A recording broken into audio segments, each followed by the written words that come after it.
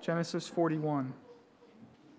Genesis 41, at the beginning, Joseph is still in the pit of prison, and by the end of this chapter, he will be Pharaoh's right-hand man. It's a long chapter, and I don't intend to read the entirety of it, 57 verses, but we're going to work through it here as we read, and I'll bypass a couple of sections that we'll cover during the sermon. But let's pick up the reading here in Genesis 41, beginning in verse 1. After 2 whole years, Pharaoh dreamed that he was standing by the Nile.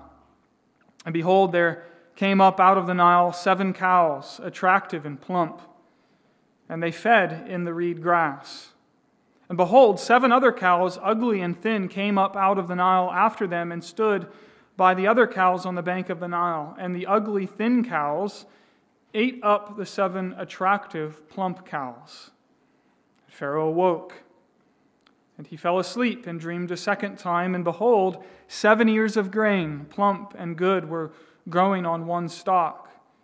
And behold, after them sprouted 7 ears, thin and blighted by the east wind. And the thin ears swallowed up the 7 plump full ears, and Pharaoh awoke, and behold, it was a dream. So in the morning his spirit was troubled, and he sent and called for all the magicians of Egypt and all its wise men. Pharaoh told them his dreams, but there was none who could interpret them to Pharaoh. Then the chief cupbearer said to Pharaoh, I remember my offenses today when Pharaoh was angry with his servants and put me and the chief baker in custody in the house of the captain of the guard. We dreamed on the same night, he and I, each having a dream with its own interpretation.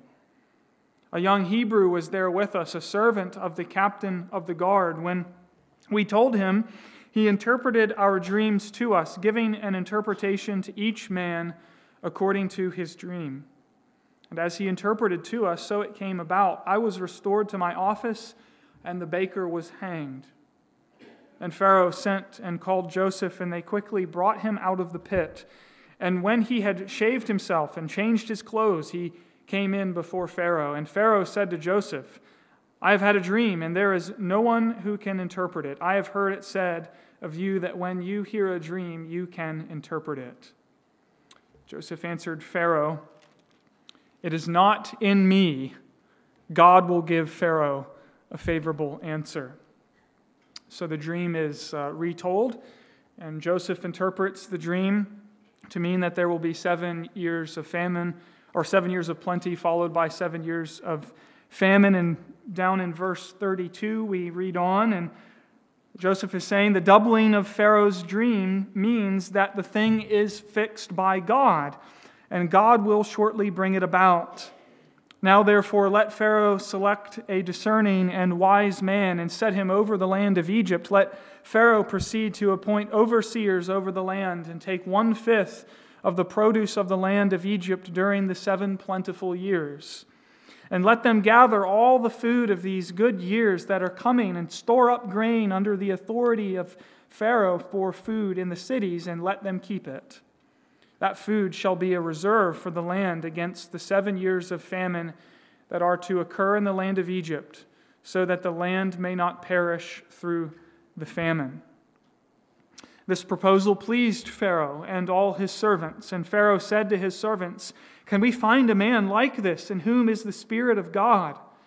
Then Pharaoh said to Joseph, Since God has shown you all this, there is none so discerning and wise as you are.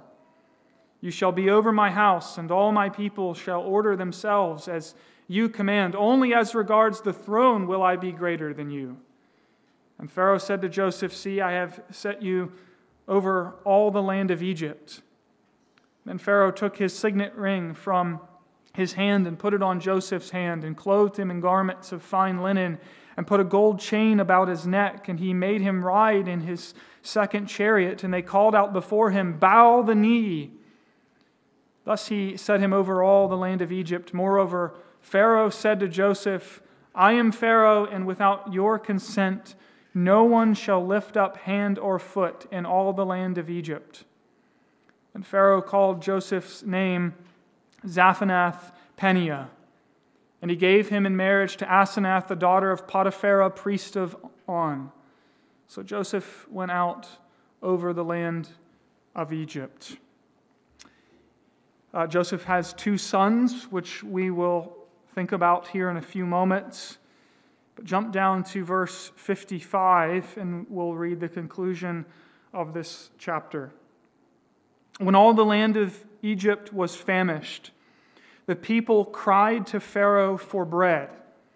Pharaoh said to all the Egyptians, "Go to Joseph. What he says to you, do." So when the famine had spread over all the land, Joseph opened all the storehouses and sold to the Egyptians, for the famine was severe in the land of Egypt. Moreover, all the earth came to Egypt to Joseph to buy grain, because the famine was severe over all the earth.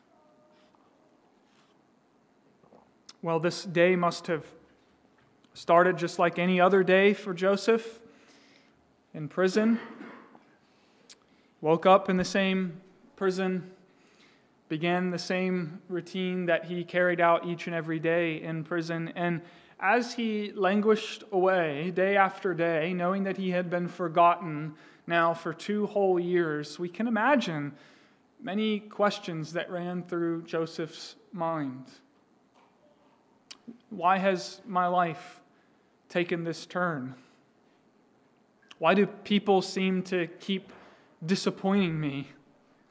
Why does it seem like when my life is finally beginning to take a turn for the better, that then things just get worse? And why does it seem like God does not hear my prayers for help? But on this day, everything in Joseph's life is about to change. This is the day that God has been getting Joseph ready for. If you take the approach of inclusive dating from 17 to 30, it's been 14 years of suffering and slavery and imprisonment for Joseph. And that's all going to change in the matter of a few hours. It's a reminder, dear friends, that God is often at work slowly in our lives, and God is able to work in matter of moments like that when He chooses to do so. The last 14 years of Joseph's life have been getting Joseph ready for the next 14 years of 7 years of plenty and 7 years of famine. So this is a story about how God works in His own way, in His own time, in His own pace, in order to get His people ready for service and fruitfulness. It's taken 14 years to get Joseph here, but now Joseph's time in the pit comes to a sudden and dramatic end. He goes from the pit to the peak. And so today I want us to ask, what has the Lord been doing, at least by our reckoning, what has the Lord been doing slowly in Joseph's life? I think we find several answers. We find answers by looking at the character of Joseph that God has developed. And in the names He gives to his sons, we learn how Joseph has made sense of his painful and difficult experiences. He thought hard about the question, what is God up to in the pits and peaks of my life? And as we look at Joseph's answers to that important question, I think we will be challenged to think about the meaning of our own sufferings in this dysfunctional and at times deeply, deeply disappointing world. So this is the question we're asking today. What has God been doing? Yes, by our reckoning, slowly, but surely in Joseph's life. And the first thing is that God has made Joseph into a humble man who trusted in his God. Pharaoh dreamed 2 dreams. The dreams are familiar to us. In his first dream, there are 2 sets of 7 cows. The first group were attractive and plump. The second group were ugly and thin. And the ugly and thin cows devoured the attractive and plump cows. And Pharaoh awoke, no doubt disturbed, but goes back to sleep. And then he dreams yet again. And this time there are 7 ears of grain that are attractive and plump, followed by 7 ears that are blighted. And the blighted ones devour or overcome the 7 attractive and plump ears. And no doubt this time Pharaoh awakes in a cold sweat and loses a little bit of sleep over it, because we read that in the morning, the first thing he did was he called all of the wise men and magicians in Egypt to come and interpret his dreams. But no one was able to interpret them. And isn't it interesting at this point, this is when the cupbearer remembers Joseph. You see God's perfect timing in all of this story, don't you? He actually felt a sting of conviction that he had forgotten about Joseph. And so he says to Pharaoh, I've just remembered a couple of years ago when I was in prison, there was a man who interpreted my dream and the baker's dream, and everything he said came exactly true. I was restored to service, and the baker was put to death.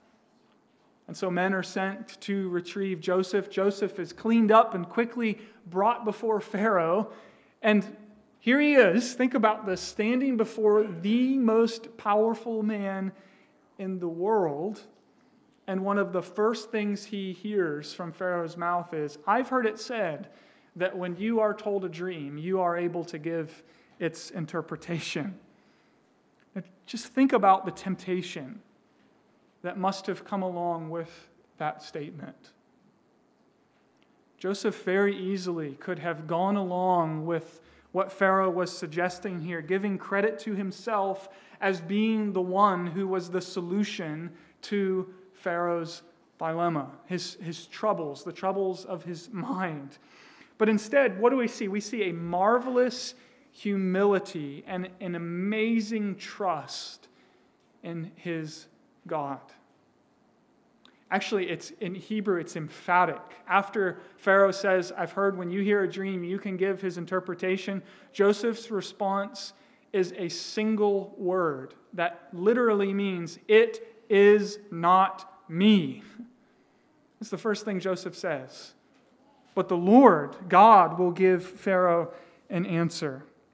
You see, that's such a contrast to the younger Joseph that we first met when he had his own dreams. Everyone was bowing down to him, and the attention was all on Joseph and how one day his brothers and all of his family members would bow down and serve him. It was all about Joseph.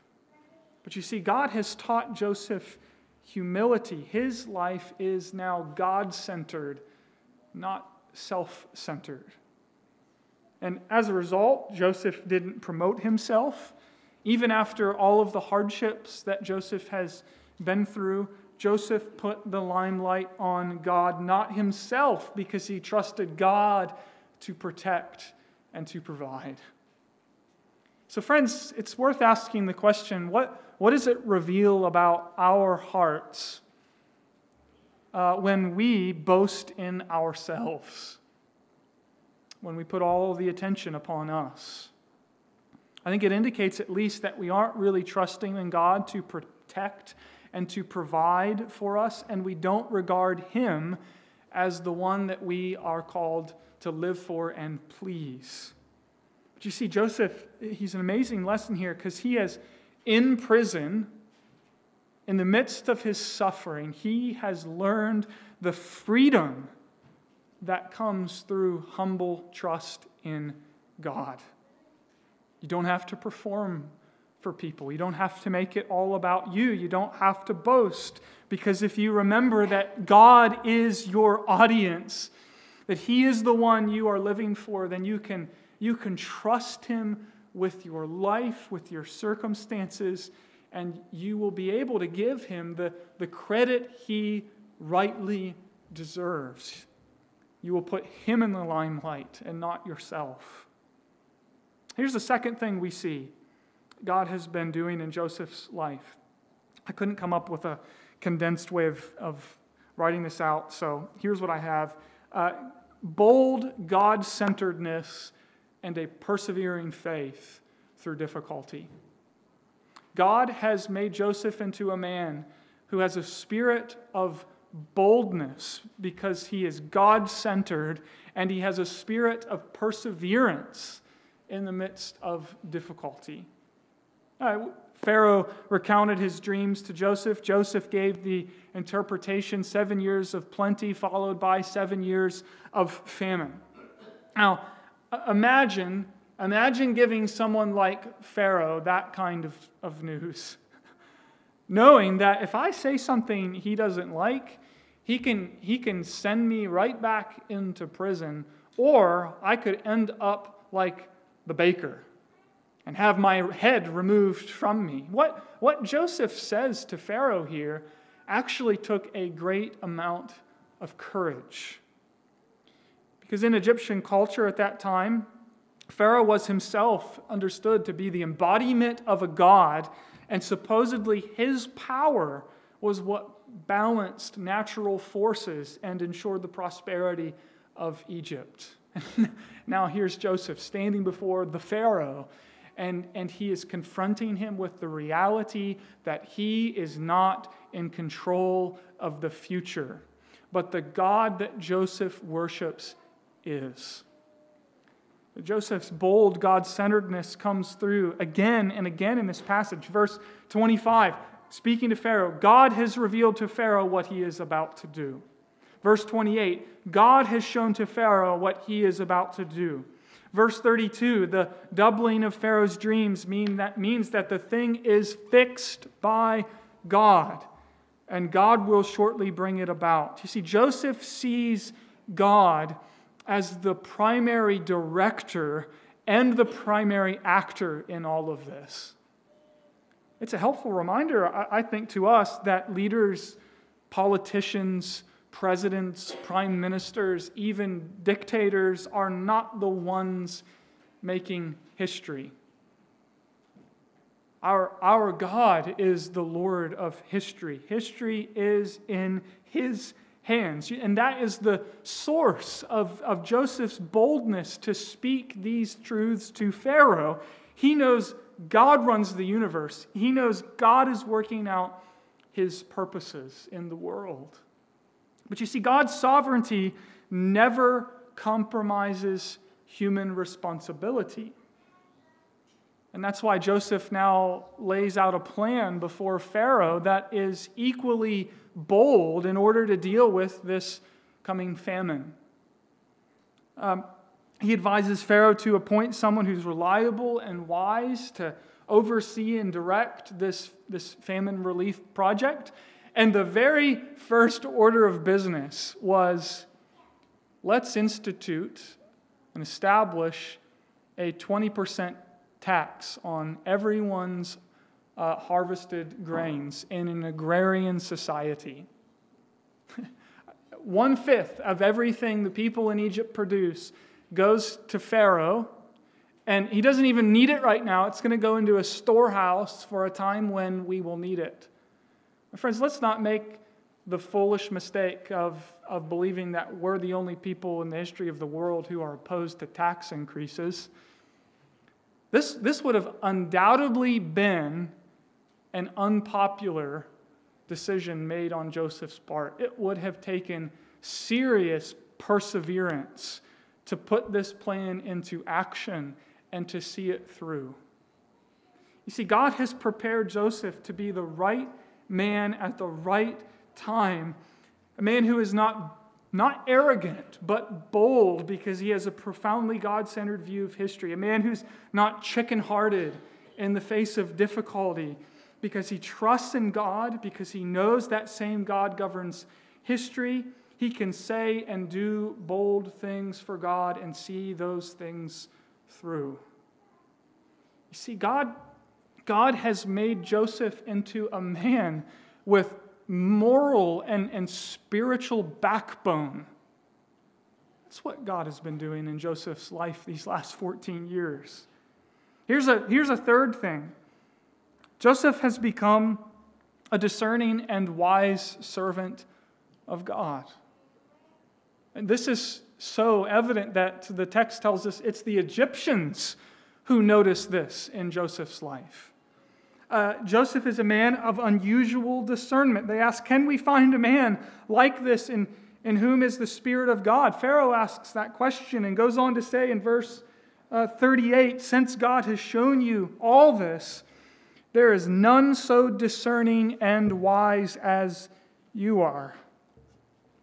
That's another radical transformation in Joseph from when we met him at the age of 17, because when Joseph was 17, he lacked wisdom and discernment.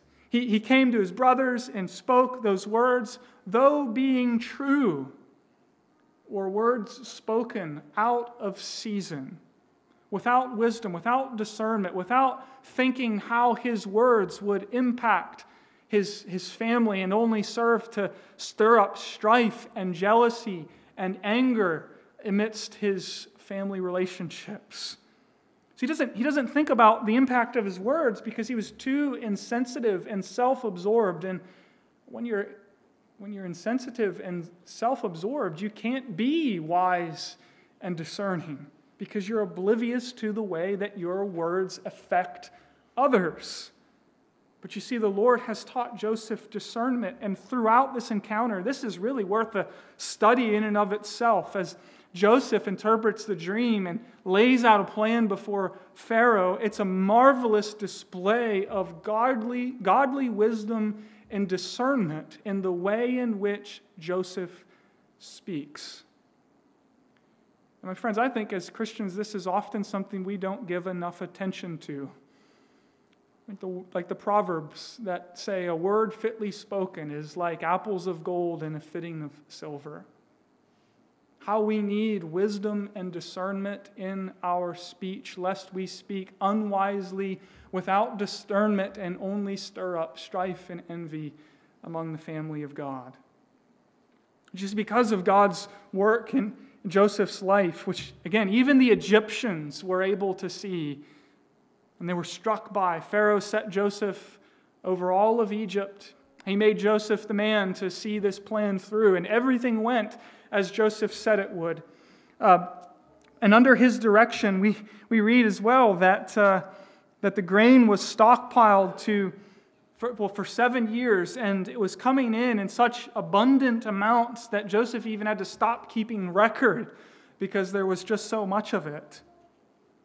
So during this time of prosperity, I think that the story raises this question, if we think about it. How did Joseph process this incredible and drastic change in his life? How did Joseph think about going from prisoner to prime minister, from the pit to the peak of power?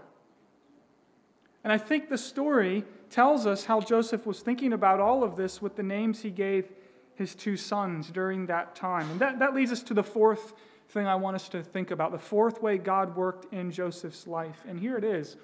God made Joseph forgetful of his hardships and fruitful in the land of his affliction. God made Joseph forgetful and fruitful. See that in the names of his 2 sons. He named his first son Manasseh. We read that in verse 51, because God has made me forget all my hardship and all my father's house. And he named his second Ephraim, for God has made me fruitful in the land of my affliction. So let's think about that for a minute together. What do these 2 names teach us? They teach us, first of all, that God was active in Joseph's life. This whole time, God was active in Joseph's life. And now God was making Joseph forget his hardships, and he was making him fruitful in the land of his afflictions. But my friends, isn't it our failure to remember this important truth, that God is active in our lives? Isn't that often the source of so much trouble in our thinking and in our Christian walks? We know we're doing things, whether good or evil, and we know others are doing things, whether for or against us, but so often we can forget that primarily God is the governor of our lives, directing our paths, leading us in the way that He wants us to go. And the overarching reality then of the believer's life is that our lives are being shaped by God, who is at work in particular ways according to His purposes. I think there's another lesson here, though, by giving his sons these two names. Joseph was recognizing, yes, first of all, that all this time God was active in his life. None of that was meaningless. None of it was going to go to waste. None of it was without purpose. Friends, so too in our lives. God is directing and shaping everything, the pain as well as the joy, to accomplish His purposes in us and through us. And Joseph had come to learn that, and it was crucial to his peace and his faith in the midst of otherwise crushing circumstances. What's the second thing, though, we learn from these names? Well, notice the irony of naming one son Forgetful. We can understand why Joseph would want to forget his difficult and painful past. But names and their meanings are perpetually remembered. So think about this. Calling his son Manasseh actually guaranteed the perpetual remembrance of his forgetfulness of his hardships. How do you do that? How can you constantly remember that you have forgotten something? I think there is a really, really important lesson here for us, dear friends, about our own painful past, our own painful experiences, because it gives us a perspective on what it actually means to forget our most painful memories. Perhaps you're wrestling with the reality of life-changing events that you simply cannot forget. These may be terrible, awful sins committed against you, or they may be the result of your own sin and foolishness, and that foolishness continues to haunt you. You see, these painful memories from your past, though, they continue to affect the way you respond to events and people in the present. You view events and people through the lens of those intensely painful events from your past, and it just results in ongoing dysfunction in your life. And you're surrounded by well-meaning people who are constantly telling you, look, just get over it, get over your past, forget about the past.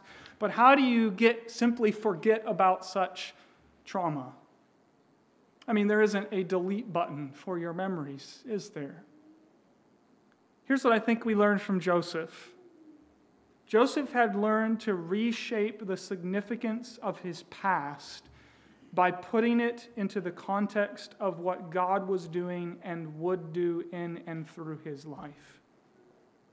His son's name became a permanent testimony to God's power to redeem our painful pasts. Of course, Joseph would never completely forget his difficult experiences, but from then on, he would remember it through the lens of God's redemptive purposes for his people.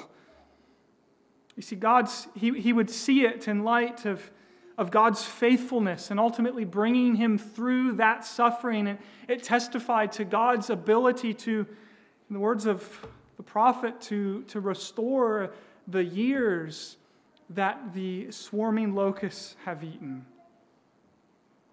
You see, Joseph was learning, and we need to learn this too, that God can overwhelm the painful memories of our past with the greater memory of His steadfast faithfulness and grace to us in the midst of our pain, with the absolute assurance that He will bring glorious, glorious good even out of the worst of our sufferings. But that's just the first name. So how does this reshaping of our painful memories happen? Well, how did it happen in Joseph's life? I think the name of his second son helps us here. Ephraim, God has made me fruitful in the land of my affliction. Notice what he says there. God did not deliver Joseph out of the land of his affliction. Friends, God does not promise to deliver us out of our afflictions, at least in this life. God's promise for Joseph was for him to be fruitful in the land of his affliction, in Egypt, where God used Joseph and made him into a source of blessing for thousands upon thousands of people. And friends, it's often the same for us. In the midst of our affliction, the Lord is committed to making us fruitful in ourselves and in the lives of others. So here's a man who humbly trusts in his God. Here's a man with a spirit of boldness and perseverance because he is radically God-centered. Here's a man who's learned to see all of his days and his experiences through the redemptive lens of what God would do in his life and through his life. And then finally we see here this chapter ends with us seeing God makes Joseph a source of blessing to others. And friends, this is what God is seeking to do in the lives of his people, working in them and through them to bless them and to make them a blessing to others. Preeminently, foundationally so in our Lord Jesus Christ. You see, Joseph is never a mere example for living the Christian life. He is a picture of the Christ who was to come. Before Joseph could begin to fulfill the calling that God had placed upon his life, he had to endure repeated and long-lasting suffering that would leave on him permanent scars. But you see, after that painful preparation, God used his man to be a source of blessing to the nations of the earth. And you see, in this way, Joseph's life and his experience, it anticipates and it points forward to Jesus, the one who suffered and then was exalted to be the Savior of a needy and desperate world. But Jesus is not merely Pharaoh's right-hand man. He is God's own Son, the King of kings and Lord of lords, and the one before whom every knee will bow and every tongue will confess that Jesus Christ is Lord. But it's this same Jesus before all the nations would gather and come to him for life, who also learned obedience by what he suffered. And he became a fruitful instrument in God's hands. He became fruitful precisely because and through his afflictions. And as his suffering, it brings us through the cross, forgiveness and reconciliation and peace with God. And it's striking, I think, I was thinking about this during the week, that Jesus' resurrected, glorified body still bears the scars of his suffering. The nail marks are still upon his hands, the scar is still upon his side, and those scars still speak about the way painful sacrifices are made purposeful by the fruit that they bear and the redemptive purposes of Almighty God. So Joseph's suffering made him the right man at just the right time, and God led him to the right place. 7 years of plenty came and went, followed by 7 years of intense famine. And the text tells us that the famine wasn't just isolated to the land of Egypt. It spread throughout the earth. All of the lands were impacted by this great famine. People were starving to death, and people from all over the world began flocking to Egypt and going to Pharaoh, and Pharaoh would say to the people, "Go to Joseph and do what he says." And anyone who went to Joseph received what they needed. No one went away hungry. No one went away empty-handed. Out of his abundance, Joseph was able to provide for the nations of the earth. And that's how this story ends. The nations of the world coming for life to God's man who suffered and is now exalted. God's man who has abundance for the peoples of this world. In a world of famine and need where people are dying, there's one man the people can go to. One man the people can go to for life. Isn't that a great statement? Go to Joseph. What he says, do. Go to Joseph and you will live. Friends, I hope you see that Joseph's story speaks of a better name. Jesus' name is written all over Joseph's life. And this is the message at the end of this story. Are you hungry? Are you needy? Are you empty-handed? Go to Jesus and what he says, do. He is the bread of life. And all who feed upon him will never go hungry. All who drink of living waters will never thirst again. So go to the once suffering Savior who has now been raised and exalted to the right hand of God, because God has one man for the peoples of this world to go to find everything they need. And this passage assures us that out of his own personal abundance, no one who comes to him and bows the knee, confessing him as Savior and Lord, will go away empty-handed. They will receive out of his abundant provision. And my friends, the Lord's Supper points us to that very reality. So let's pray as we prepare to come to the Lord's table. Father, thank you again for all that you teach us in this great story. Make us humble people as we confidently trust in you to protect and to provide. Give us a spirit of boldness and perseverance, because our lives are centered upon you as the Lord and governor of history. And Lord, teach us wisdom and discernment. Help us to see our past painful experiences, and for some of us, present experiences. Help us to see these things through the redemptive lens of what you intend to do in us and through us. Help us to see that you intend to get glory for the man of your providing through our lives. I pray that if there is anyone here today who has not gone to Jesus with empty hands, that today would be that day.